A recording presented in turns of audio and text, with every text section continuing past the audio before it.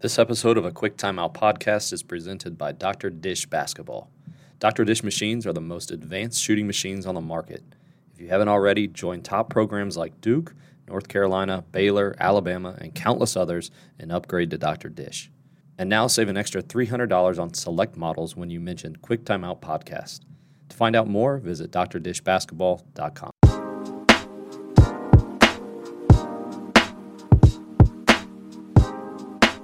It's great to have back on the podcast, longtime basketball coach and skill development trainer, Coach Gilbert Abraham. Coach, it's great to see you again.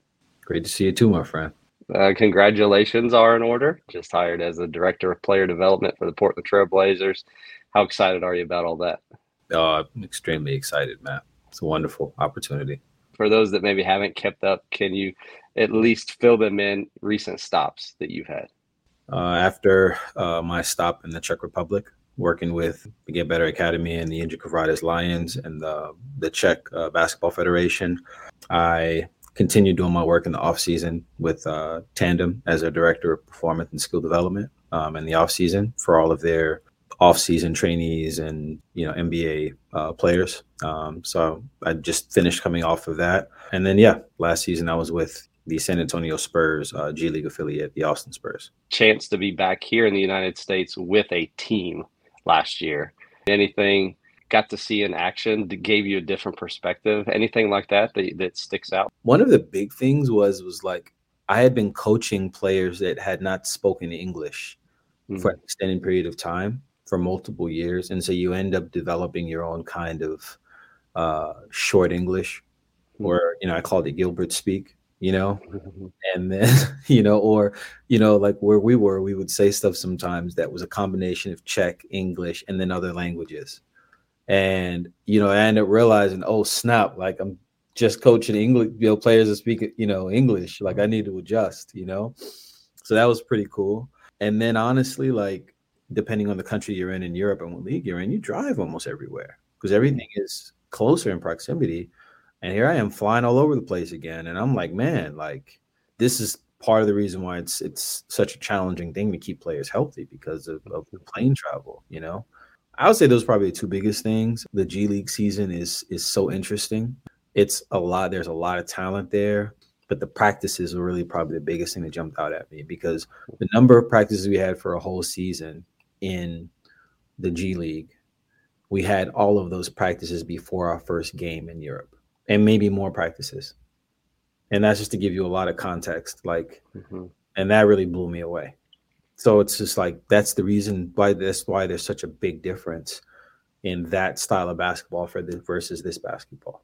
All of us, time is at a premium. Like there's never enough of it for basketball coaches. Mm-hmm. How did you guys go about maximizing that time, just knowing that it is so limited?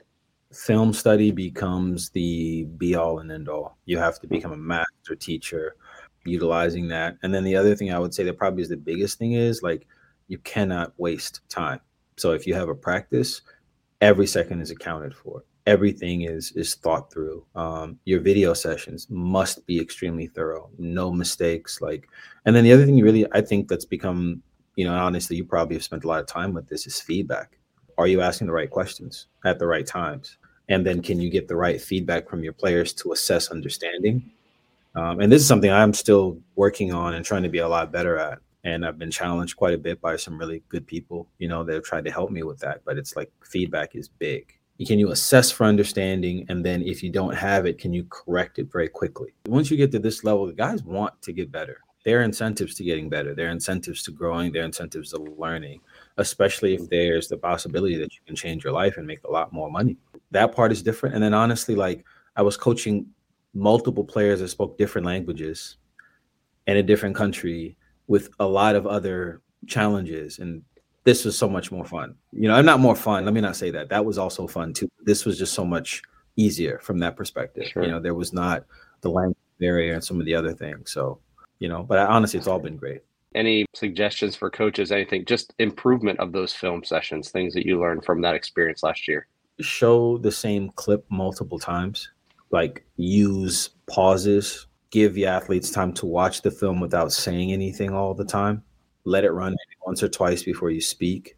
And then something that I did and I don't know, this is just my style, but every opportunity I had to use some type of graphic to point out what it is I was trying to make clear, I used it. So if I was trying to create a triple gap, I would use a big old triangle Hmm. on the diagram to make it clear what it actually is I'm trying to accomplish, right? Defensively, we're working on certain tags. I'm making that very clear, et cetera. So that type of stuff. And I think you can teach a lot without having to say a lot, which I think is a lost art. That's hard, especially for the younger coaches. We have all this information and we want to make sure that they know it. And we're the coach. Like that's what you do. You give it to them. And our film studies changed dramatically when it went from me disseminating information to me simply asking questions and letting them do most of the talking. I think the problem is that we all forget that, what's this, a quote, and I'm probably going to butcher it, but Steve Jobs said it, and I always like revisit it myself. But he said, if you look around at all the inventions that are made in the world, everything around us, and nothing was made by anybody any smarter than you. That perspective, the players are very smart people. They're very smart human beings. Yeah. The tactics in basketball are not the most complicated things in the world, right? So I think the end all is that can we get this collective group to operate in a hive mind level of understanding, right? And that to me is coaching. That's leadership, that's mentorship, that's cultivating the group in a certain direction. And not to say the coaches are not brilliant, because they are, they're definitely some brilliant coaches. But if you can tap into the collective intelligence of a group, the hive mind of a group, then you've done something special. A quick timeout is presented by Huddle, the market leader in video-based analysis solutions for basketball teams around the world. Huddle continues to make advancements to their suites of performance analysis solutions.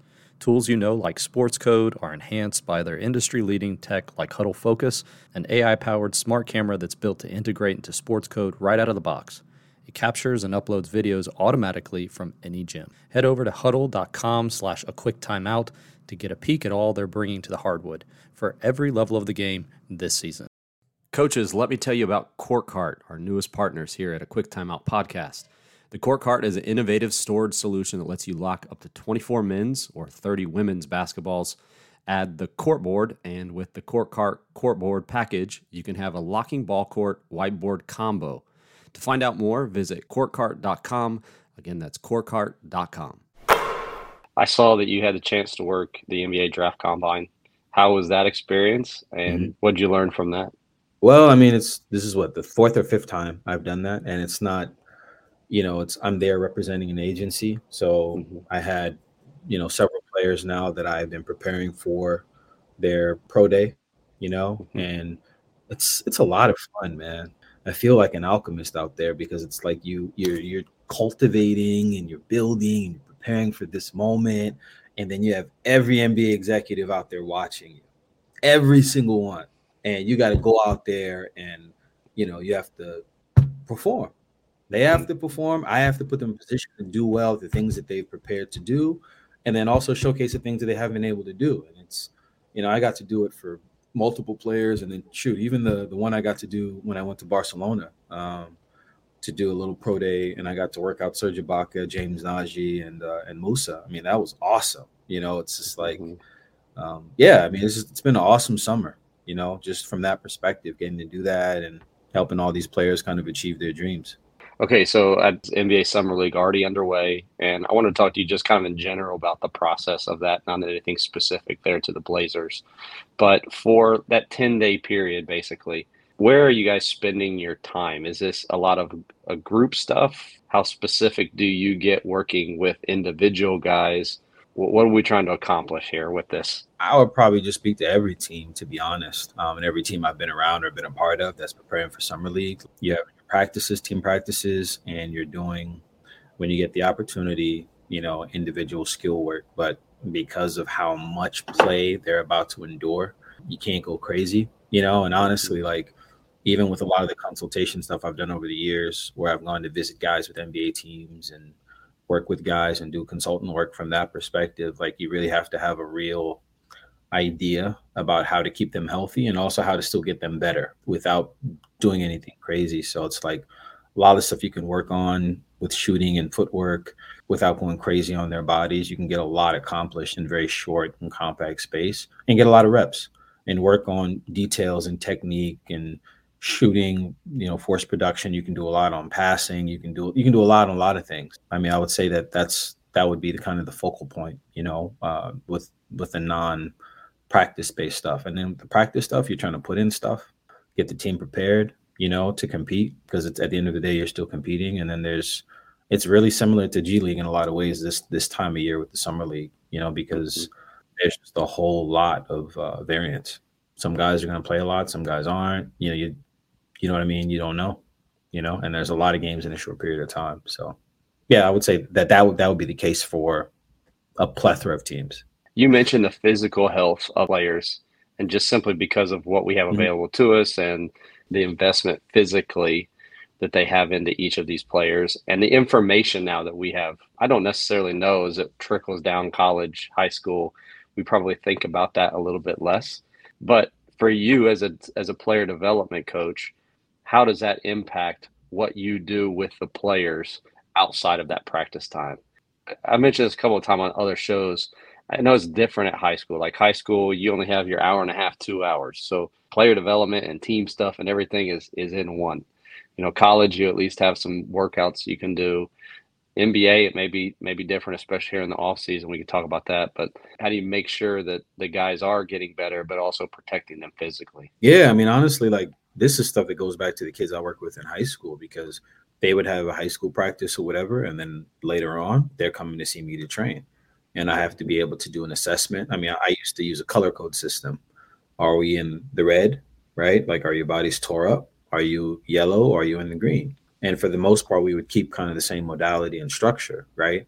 But I would know, okay, this is a deep day, and a deep day would be a lot of technique, a lot of, very highly detailed stuff, mechanics, form, all those kind of things, right? And then a dumb day, we can go dummy.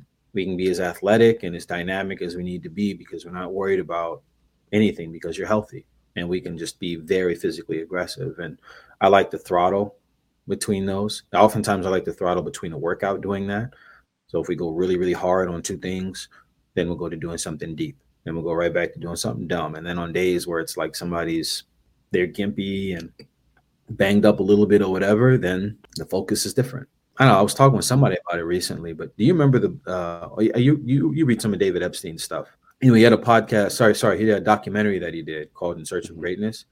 Awesome. Like when I was in my office in Europe, I had it running all the time on one of the TVs, right? When I had games on the other ones, but I have this particular documentary running.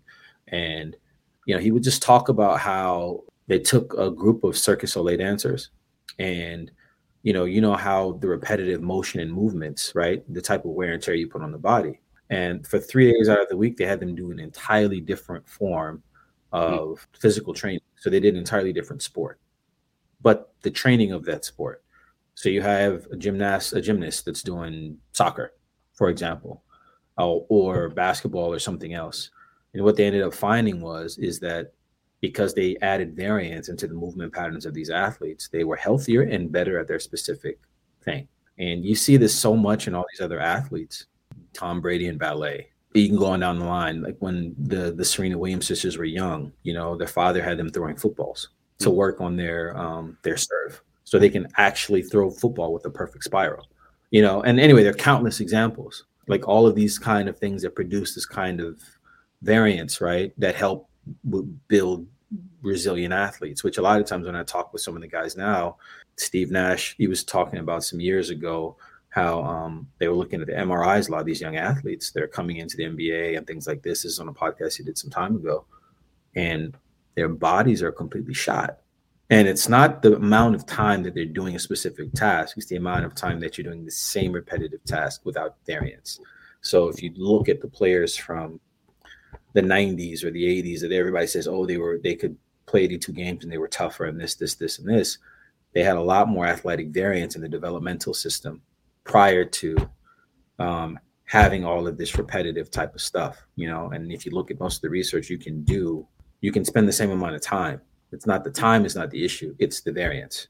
It's this stuff that's kind of been fascinating for me about how can we keep players healthy, and then how can we introduce variants so that they are the best that they can be. For you guys in general, as you work with the guy, in the past, kind of what you've done, do you have this time of year, the off season, do you have specific plans for each guy, or do you keep things pretty generic based off of position, or is it because the game's positionless, everybody's doing the same thing? For me personally, I dial in very closely on each player, and I'm trying to give them each, like, the first thing I think we have to spend 90% of our time addressing is okay, what do you need to do at a high level to be successful and to get paid, to keep your job and to be able to provide and all of those things. And then I think those things you spend 80% of your time on. Then that last 20% goes into, okay, what's the area of growth? And then the last 5 to 10%, all right, this is dream time. Like, let's be audacious, let's be ambitious, let's be aggressive in the space, which I think every player kind of needs. But for example, if you're dealing with a traditional 3-and-D style wing, right, that needs to play off of pin downs and play get action or zoom action, and it needs to be a high level cutter and finisher at the rim, and needs to be able to play out of short closeouts and drive and finish at the basket and navigate off the dribble, and then defensively needs to be able to navigate screens. That if you do that at a high level, you will be successful and play a long time just doing those things, right? Like, so you can create all kinds of variety of that, but you need to do that a lot. Okay, then let's work on isolation if it happens. Okay, these are certain moves you need to get into. Let's create the isolation scenarios and see how they do. Let's do all of that. You see what I'm saying? But let's save that for the last chunk of time, And usually I like to do that in privacy. So if somebody looks absolutely awful at it, they're given the opportunity and the freedom to just learn, and to grow into developing the skill set. So I would say that that's how I approach it. And I've always approached it that way. You spend the bulk amount of time giving people the tools and the resources to be successful at their job, right? And help them grow into a larger role. Especially for the young guys, what are the main things that they're needing to work on and that you're addressing most?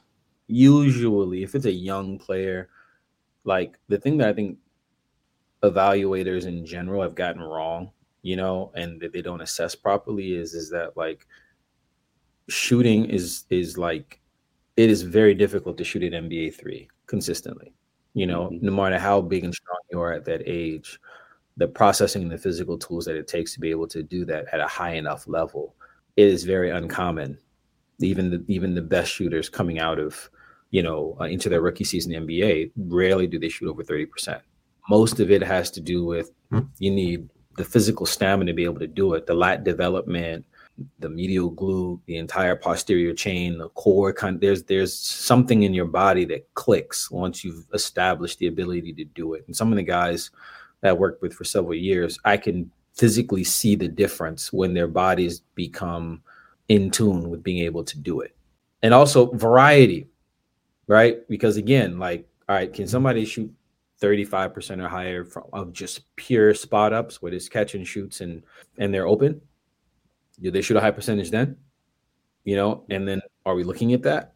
And then if the answer is yes, that's different. But if you just look at the 3-point percentage and you're taking into account what they do off the dribble, what they do off of the move, shot clock closing, isolation, right? All of these things, I don't always think that's fair, personally, because this is not easy. It's not easy to do it at the highest level. So I would say that shooting, is always a big thing. And then honestly, like, for me in particular, being able to finish at the rim in a variety of ways in a prolific rate, because at the end of the day, the most efficient shot in basketball is a layup. The one thing you get fouled at most doing is laying the ball up.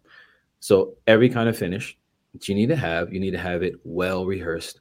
You need to be extremely meticulous and detailed about being able to do that. And I take great pride in that. The majority of the guys I've worked with are all really, really high level finishers, And then if they can, then the last thing is not the last thing, but the next thing is ball handling. Like, you have to be able to navigate to wherever you need to on the floor under duress, right? It's not about the flashy stuff, but if somebody crowds you and gets into your space, can you handle the ball and get to where you need to?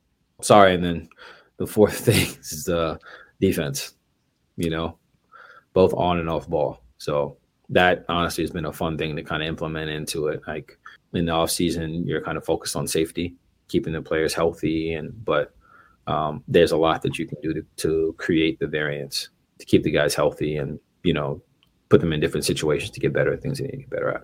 You mentioned the finishing. How do you like to practice that with the guys? I mean, a mentor of mine had introduced kind of 3 concepts when it came to development. So phase A being what you would call the traditional 1-on-0 stuff.